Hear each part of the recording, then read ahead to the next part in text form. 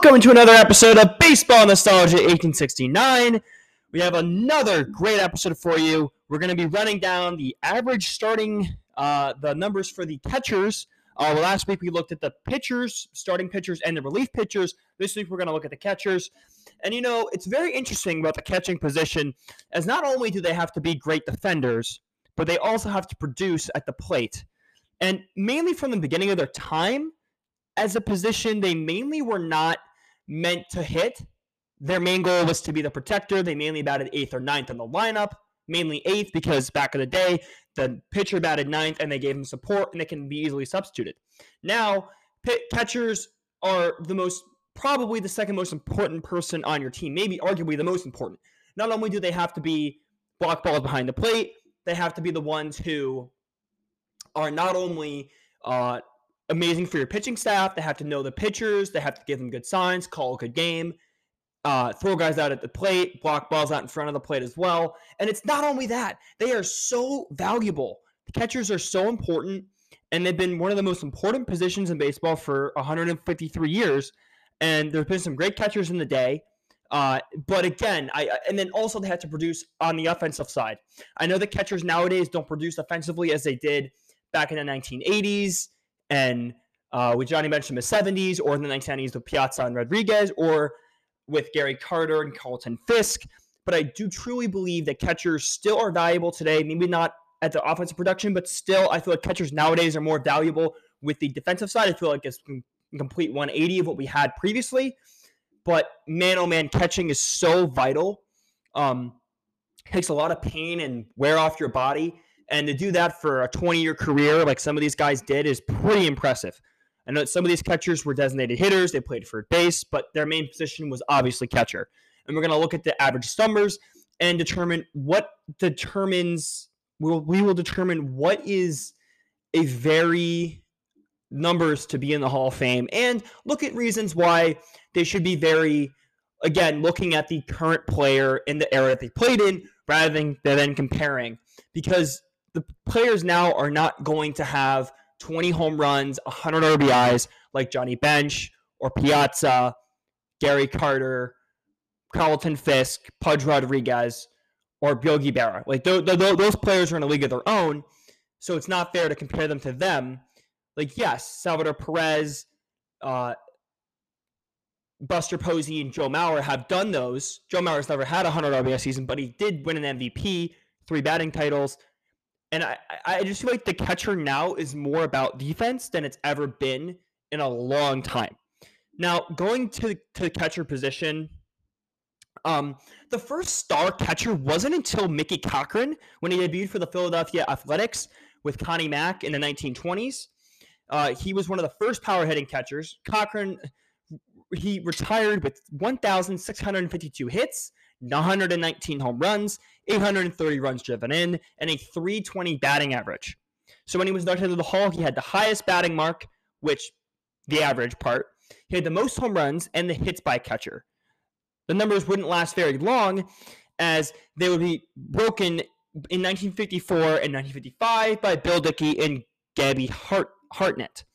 Now, moving to the 1950s, we had some new catchers. So Yogi Berra and Roy Campanella. Campanella played some of his career in the Negro Leagues, but he did win 3 league MVPs with the Dodgers in the 1950s from 1951, 53, and 55. Yogi Berra also won 3 league MVPs, and he has the most runs driven in by a catcher with 1,430 and a record that probably won't be broken anytime soon. So from Berra, he was the all-time home run leader from his enshrinement, which was in 1972 until 1981. But that was until Johnny Bench passed his mark of 358 and finished with 389. The 1970s launched a new era for catchers, with Bench claiming 2 NL MVPs in 1970 and 1972. In 1970, he set the mark for the most home runs hit by a catcher until Salvador Perez broke his mark by hitting 46. I don't think that mark will be broken anytime soon because of the fact that catchers don't probably play 70% of their games most of the time, and it's just very hard for catchers to have a very offensive productive output due to the fact that they are so highly valued defensively, more so than they are offensively in this current era of baseball. Not going to say that there's not catchers who are able to do that. Perez could do that again this season, but he is getting older. He's not getting any younger, but it was very impressive for Salvador Perez last season. Now, in the 1970s, you had besides Bench with the Reds, who turned the Big Red Machine as they won 2 World Series. He was the World Series MVP back in 1956 with the Big Red Machine as they beat the Boston Red Sox in 7 games, who Carlton Fisk hit that memorable home run in Game 6 to send it to the Game 7, which Joe Morgan hit the clutch hit in the late innings of Game 7, winning them their first World Series since in a long, long time. Now, the year later, he did win the World Series MVP as they swept the Yankees, and then he ended his fantastic career retiring in 1983 and was inducted into the Hall of Fame in 1989, the highest mark by any player. He had a vote total out of 431 of the 447 ballots for 96.4%. And he got in alongside legendary left fielder Carl Yastrzemski and outstanding pitcher of his era, Gaylord Perry. Now, alongside him in that same era, you had Carlton Fisk, as I just mentioned, with the White Sox and the Red Sox, getting inducted with the Chicago White Sox, having 2 Silver Sluggers at his time, 3 Gold Glove awards, and a single Gold Glove award, 3 Silver Sluggers, and was one of the most important players, regarding of catchers of that era, to come out of that time. Now, then you had the young talented backstop with Montreal Expos and Gary Carter, mainly successful for becoming a key part of the New York Mets, winning their first championship since 1969 and their second and most recent in 1986, when they won a franchise best 100-plus games. They defeated the Houston Astros in 6 games, and then they marched to the World Series. They were down 3-2, going back home at Shea Stadium for Game 6. They had to win Game 6, and the New York Mets overcame all odds and defeated the Boston Red Sox in 7 games to win the World Series. With a little help from Bill Buckner, booting that ball, the Mets won 108 games that year. They lost 54. They ousted the Houston Astros in 6 games, led by the outstanding Nolan Ryan. The masterful last game that took forever to play. I believe it was 18 innings, and they won that game. And then the Red Sox, who they matched up in the World Series, who beat the California Angels in a 5-game series, after splitting the first 2 games, after being down 2-0, they went to New York. They won 2 of 3 games. Then they went back home, and after being down, and they had to face Roger Clemens in the deciding game. They were down entering the 9th inning. The score was 3-2. The score was 3-3, and the Red Sox did edge a 5-3 advantage, but the Mets were so relentless. They scored 3 unanswered runs in the 10th inning, helped by a wild pitch, and by Stanley, and by the fact of Bill Buckner's error that resulted in the winning run scoring. And Ray Knight crossed the plate, winning the World Series MVP the day later. So you had Gary Carter, who was a great player, a 5-time Silver Slugger, a 2-time Gold Glove Award winner, a Hall of Famer, and sadly, he passed away not too long ago, but known as the Kid, one of the greatest hitting catchers of all time.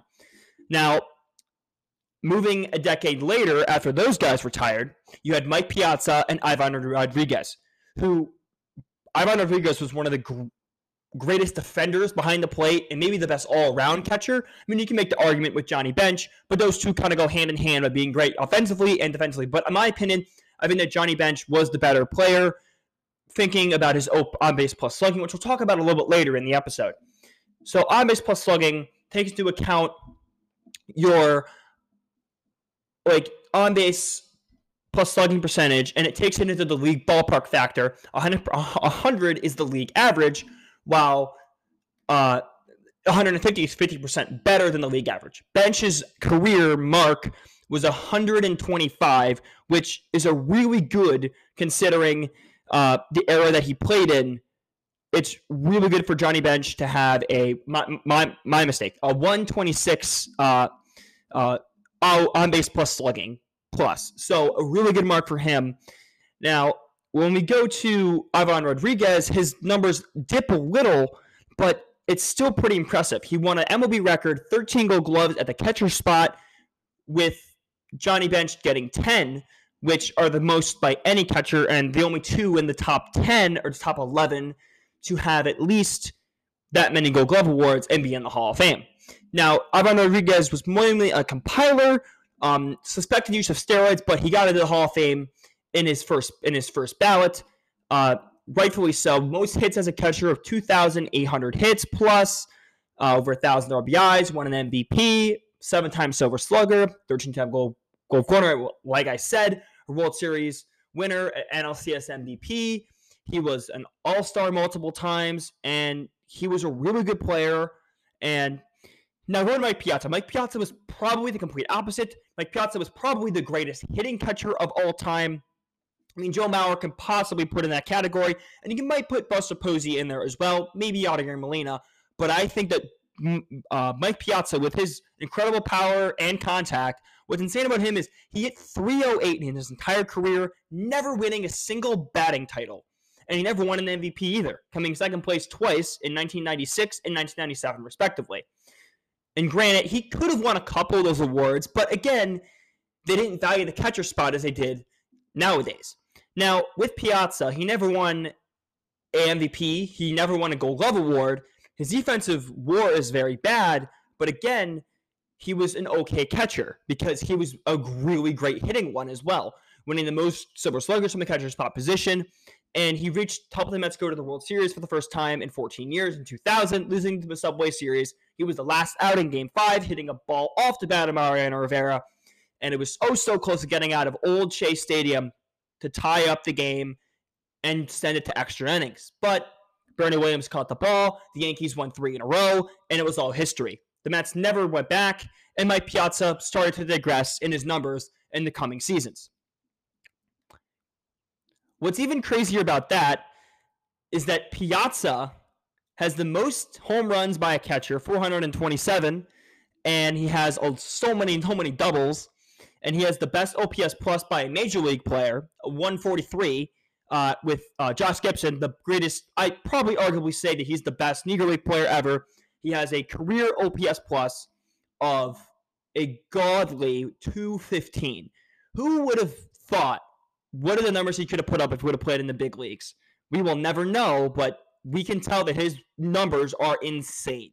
Now, coming back after the era, after Rodriguez and Piazza retired, we had a new era of catchers. Yes, were they really, really good?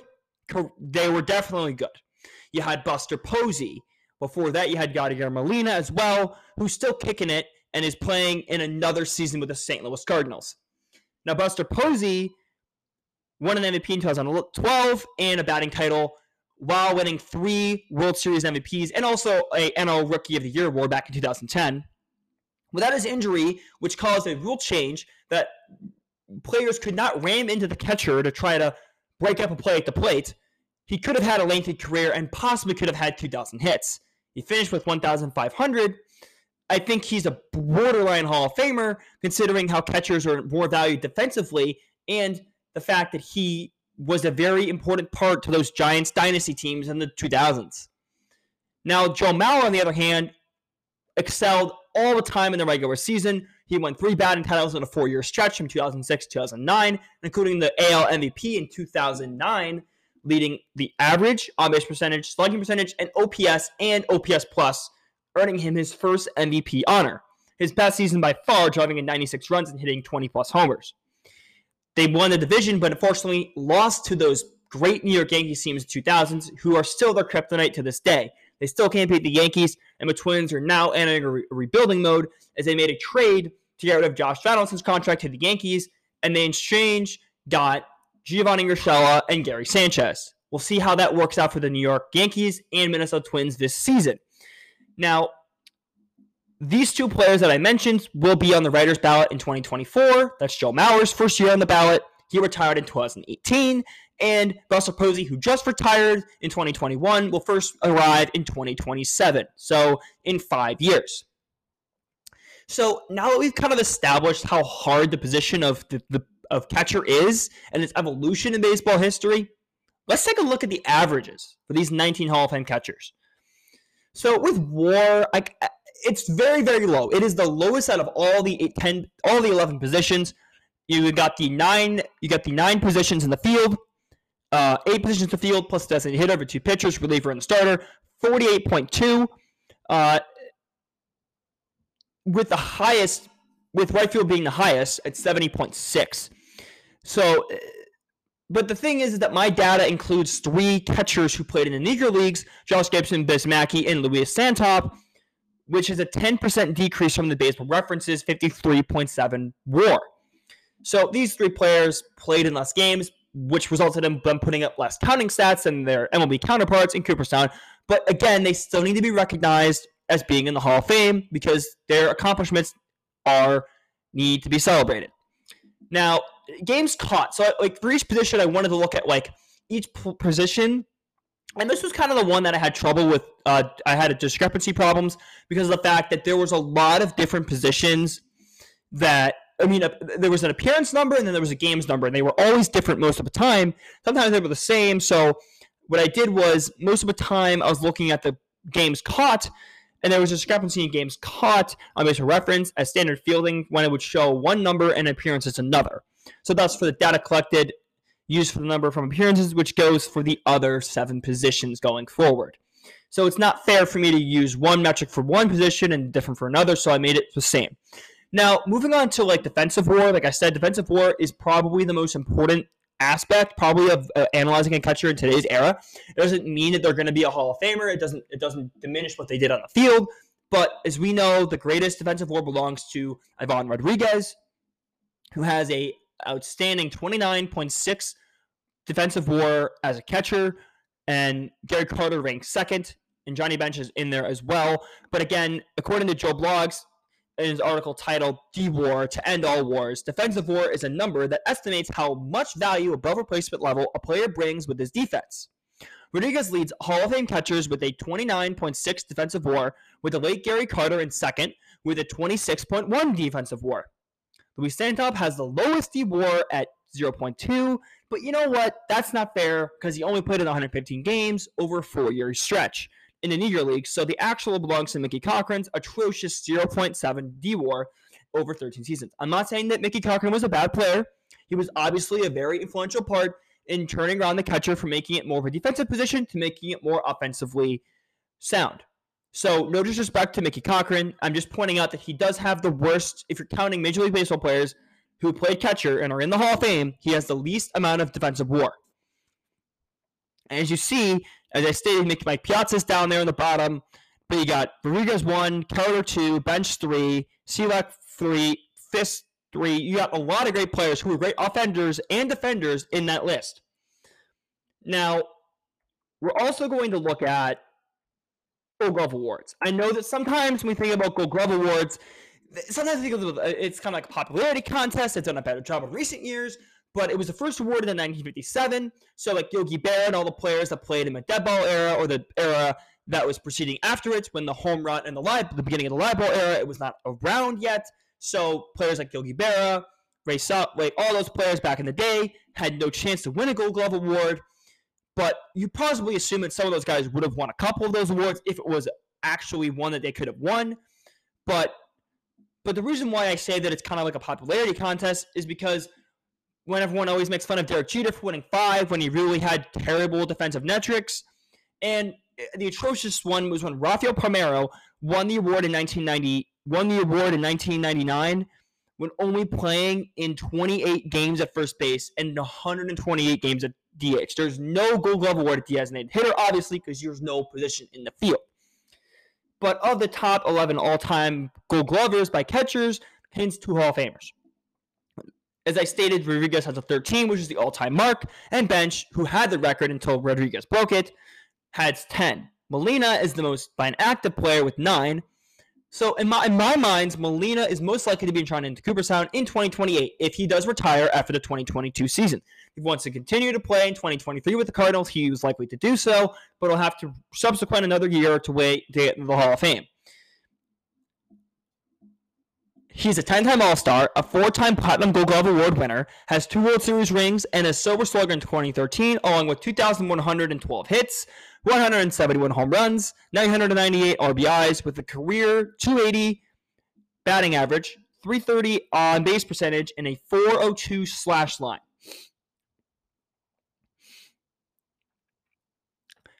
And with this list of these 11 players, so I looked up all the amazing stats about the Gold Glove Award, and a total of 46 players from the American and National League have won a Gold Glove Award, but only 11 have won 4 or more, which consists of Ivan Rodriguez, Johnny Bench, Yadier Molina, Bob Boone, the father of Aaron Boone and Brett Boone, Jim Sundberg, Bill Freehan, Dill Cradle, Charles Johnson, the player who was the catcher on the 1997 Florida Marlins team that won the World Series, shocked the world, Mike Matheny, the manager for the Kansas City Royals, good defender in his heyday, and Tony Pena. He won a Manager of the Year with the Kansas City Royals back in 2003 and hit a walk-off home run for the Tribe back in 1995 to send the home crowd home safely.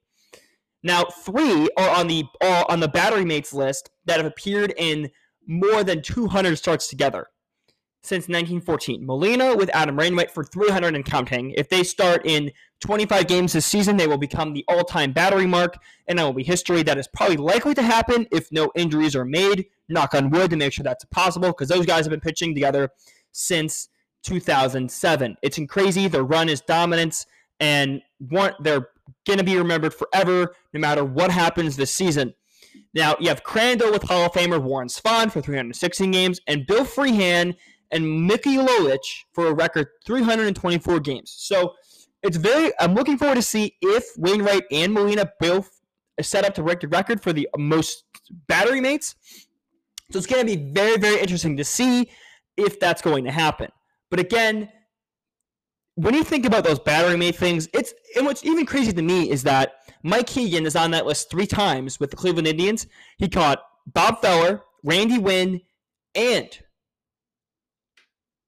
Bob Lemon more than 200 times. That is just amazing that one player caught that many times. But again, that was before free agency, and I'm not surprised that he's on that list 3 times with 3 different pitchers on the same team, because the Indians in the 1950s and early 40s and late 40s had some of the best pitchers of all time.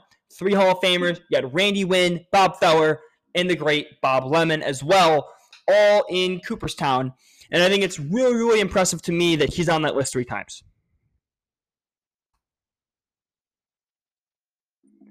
Now, with this discussion on the average defensive numbers, as so important as it is, there's also numbers on the offensive side that are also important when analyzing catchers.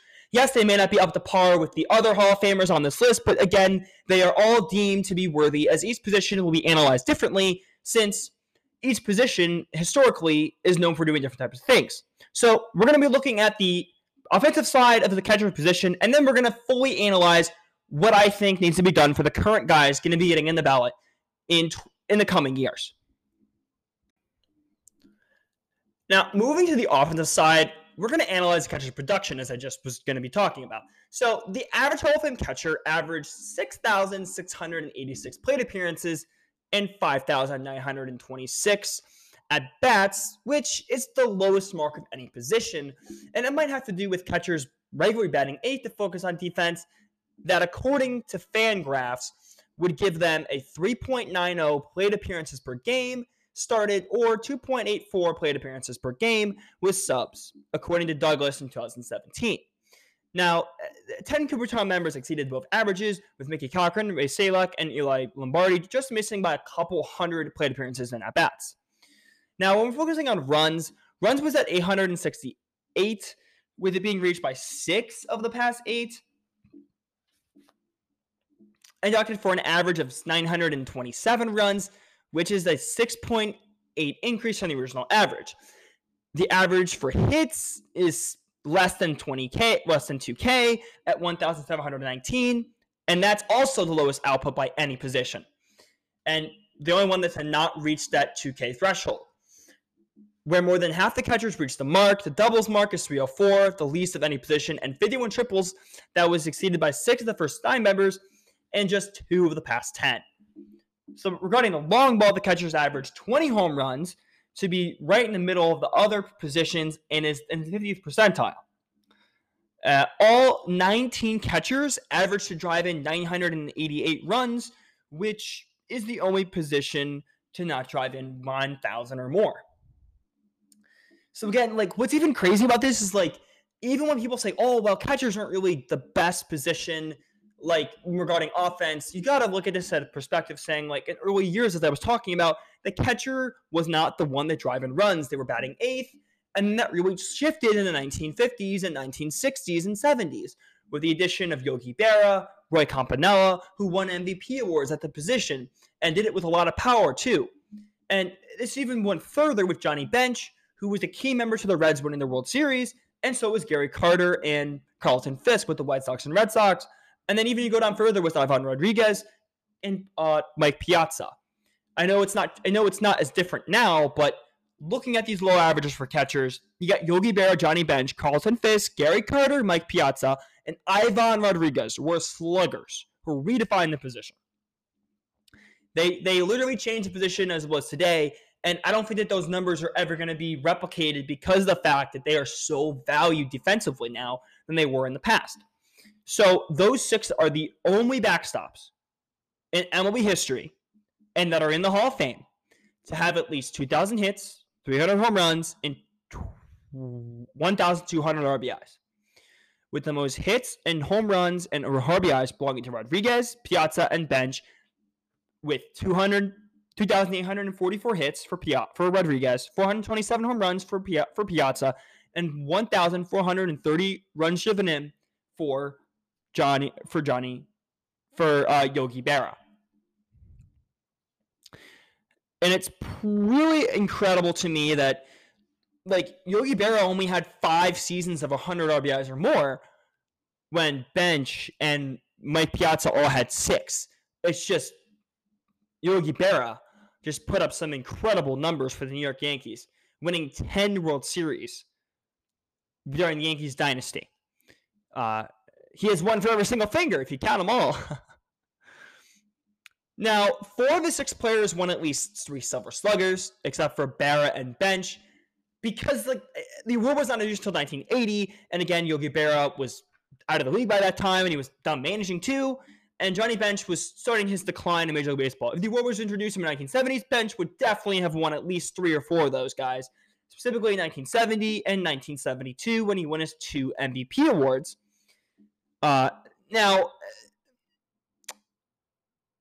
a different group of 4 had 4 more seasons with 20 home runs and 100 RBIs, with Bench and Piazza each having 6 apiece, while Fisk and Rodriguez combined for just 3. Now, as you look at this list, it's pretty impressive considering the era that these guys played in.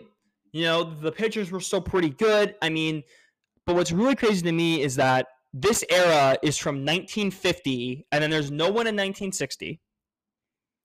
Then you have 1970, and then everyone up till 2011. And now, like, even with the great catchers we have now, with when we had Joe Mauer in his prime, Buster Posey in his prime, Molina, they never were going to crack those numbers because most of those guys were contact guys, besides Posey's 2012 MVP season.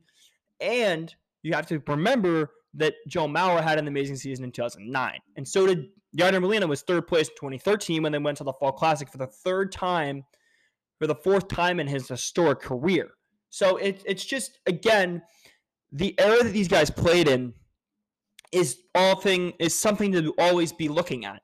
Now, going specifically with those players, so I'm kind of like going to go crazy here, but so each player, if I like looked at them combined, if I combine Berra, Bench, Fisk, Carter, and Piazza, and Ivan Rodriguez,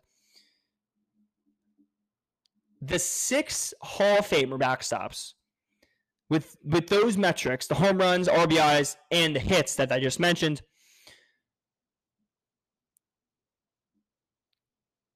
what's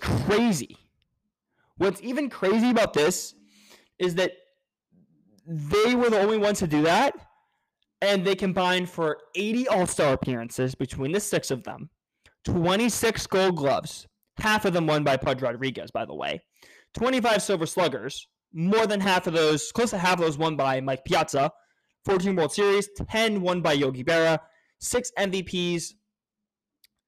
Half of them were won by Yogi Berra, with the other 3 won by Johnny Bench, who won 2, and then the other 1 was won by Pudge Rodriguez. There were 3 Rookie of the Years. You had Carlton Fisk, Johnny Bench, and Mike Piazza. So there's a very good line there with those players. And also you have 3 All-Star Game MVPs. 1 for Pudge Rodriguez and 2 for Gary Carter.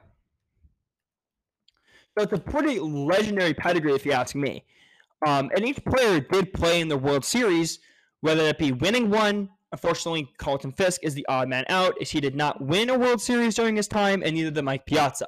But they both did play in a World Series and were main contributors on their respective franchises when they were there. But it's just unfortunate that they didn't win it. Piazza had played in some mini-great teams in his careers, and it's just unfortunate that he never was able to get that spark and reach the top, because he was a really great player, and he just never was able to get to the top of baseball. And I actually believe that MVP was won by Mike Piazza in the All-Star game. Yes, my mistake. It wasn't Pudge Rodriguez. It was Mike Piazza who won that MVP in the All-Star game. So again, it was a very, very, very great thing to look at, as like these catchers, these 6 guys redefined the position, as I said. And I don't think that these numbers are going to be unless someone redefines the position once again and wants to go crazy, they can. But man, oh man, these catchers are going to be solidified as probably the top 6. If I had to put them in order, this is really, really tough. I would probably go Johnny Bench 1, because he was the best combination of average power, defense, and playing for a winning team and playing in the clutch. 2, I would probably go with Mike Piazza, just because of the fact that he was an amazing hitter and he could get you in a game just with one swing of the bat. And he did it with an amazing efficiency and amazing sabermetrics that I'll talk about in a little bit. Yogi Berra is probably number 3 on my list because of his longevity, his 10 World Series wins. He's got the most RBIs by a catcher. He was the first catcher to actually utilize power. Him and Roy Campanella kind of have that same tie to them. It's a very toss-up for 4 and 5 and 6. If I'm going to have to go with power here, I might go Carlton Fisk at 4, and I might go Pudge at 5 and Carter at 6. No disrespect to those 3 guys. It's very hard because, like, Pudge Rodriguez, in my opinion, was more of a compiler, while Gary Carter and Carlton Fisk were very good players in their careers, almost winning MVPs in their own right. And Gary Carter was a solid player for the Mets, even if it didn't last as long as many have hoped.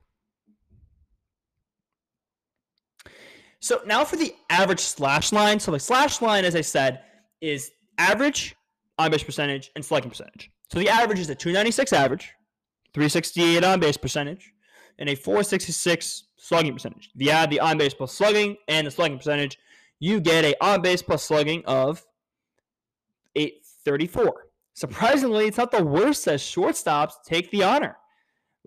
Unfortunately, with a 291 batting average, 360 on-base percentage, and an atrocious 418 slugging percentage, which combines for a 711 on-base plus slugging.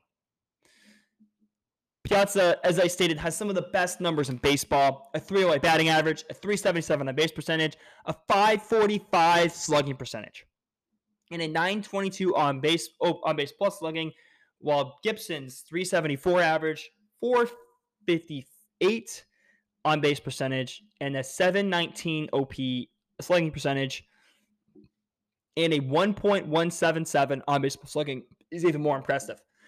The last stat to be looked at is the on-base plus sabermetric. On-base plus is a sabermetric that's an extension of on-base plus slugging, as I was talking about earlier, that accounts a player's on-base plus slugging percentage that normalizes across the whole league, which is measured to see how elite a batter is. While discussing the average is a 126 on-base plus slugging, and that was reached by 12 Hall of Famers, who when you combine them all together, a 136 on base plus slugging, or OPS plus, which is essentially, because again, the average is 100, it's 36% better than the league average. With the 7 others, average of 111 OPS plus, which is essentially 11% better than the league average. As I stated, Josh Gibson has the best OPS plus of all time at 215, and Piazza for the catcher per spot has a 143. The worst belongs to Rick Faro and Ray Shilek, who have the worst at OPS plus of 95 and 83 respectively. Now, as I stated, the catcher position has come a long way from being just a defensive position to help mainly the pitchers draw base stealers and mainly be there for the whole pitching staff. But now, from the 1960s onward, 1950s onward, it's been more of an offensive position thanks to the likes of Gary Carter, Johnny Bench, Yogi Berra, Carlton Fisk, Ivan Rodriguez, and Mike Piazza. Without those guys, baseball probably is not the same, and the catching position is probably still just about defense and batting eighth. Now catchers are batting it anywhere in the lineup, and some of them have been really key contributors for World Series teams and playoff teams in the past. And we've seen that in recent years. Maybe the catcher spot hasn't gotten much light to it. I mean, if you think about, like again, the catcher is difficult to analyze because they were analyzing on defense first and offense second, and it's becoming more prevalent now. And gone are the days of the catchers consistently hitting 20 bombs and driving at 100 each season. Because right now, that's not their main goal. Their main goal is for the pitchers and the pitching staff, most importantly. Yes, if they can provide extra offense, that is greatly appreciated. But their main goal is to be a defender and stop every ball that comes behind home plate, get every runner out as second as they possibly can, and manage a pitching staff which is overwhelming and stressful as it already seems, and putting offense even another part of the pie that the catcher has to deal with. Why I believe it's one of the hardest positions, maybe not the hardest, maybe not if the hardest position in baseball. Now, Yadier, as I stated, Yadier Molina seems like a lock for member for me. While Joe Mauer has the awards and stats, but he had some injuries, he had some concussions down the line, so I kind of feel like he's gonna get in. It might take some time. He had a lengthy career, but again, and is 1,500 hits enough and 158 home runs and 729 RBIs enough for Buster Posey for enshrinement? I mean, only time will tell. But again, as I said with the other two positions, I feel like each player should be looked at in the era they played in, who they played against, and again, the sabermetrics, looking at the OPS plus, the weighted runs created. I didn't talk about that. I wanted to talk about that, but it's very, very similar to on-base plus slugging plus, so I didn't really want to combine those together because they're very, very similar. But I really feel like there's some great catchers in the game right now. You got Salvador Perez. You have JT Realmuto. I mean, there's really great catchers in the game today. You got defensive specialists. You got Austin Hedges. And you have all these guys. They're all valuable. Maybe not as valuable as others, but I feel like the catcher position will always be, besides pitcher, the most important position to have on your team. And I know you're only as good as your next starter, but you're also as good as your defensive catcher. That's what I have for this episode of Baseball Nostalgia 1869. Thanks for tuning in. Next week, we're going to continue our series of the average numbers for Hall of Fame players. We're going to continue. We're going to do a joint one. We're going to do the first baseman designated hitters because they're very, very similar in their numbers, their power history, and just because first basemen, when they get older and they can't play the field in the American League now, finally, in the National League, they're going to be the designated hitter. And I just think that it's very important to analyze their career and what led to the creation of a DH and see how their numbers are similar in regards and how the designated hitter numbers are definitely inflated due to only 3 members being inducted. So thanks for tuning in. Please read the article that's also we talked about this topic. If you want to learn more, you can join my Instagram, Baseball Nostalgia. On Instagram, you can look at the podcast on Spotify, and you can read the blogs on Wix blog, Baseball, JB, J Buttle 58. Thanks for tuning in, and have a great rest of your day.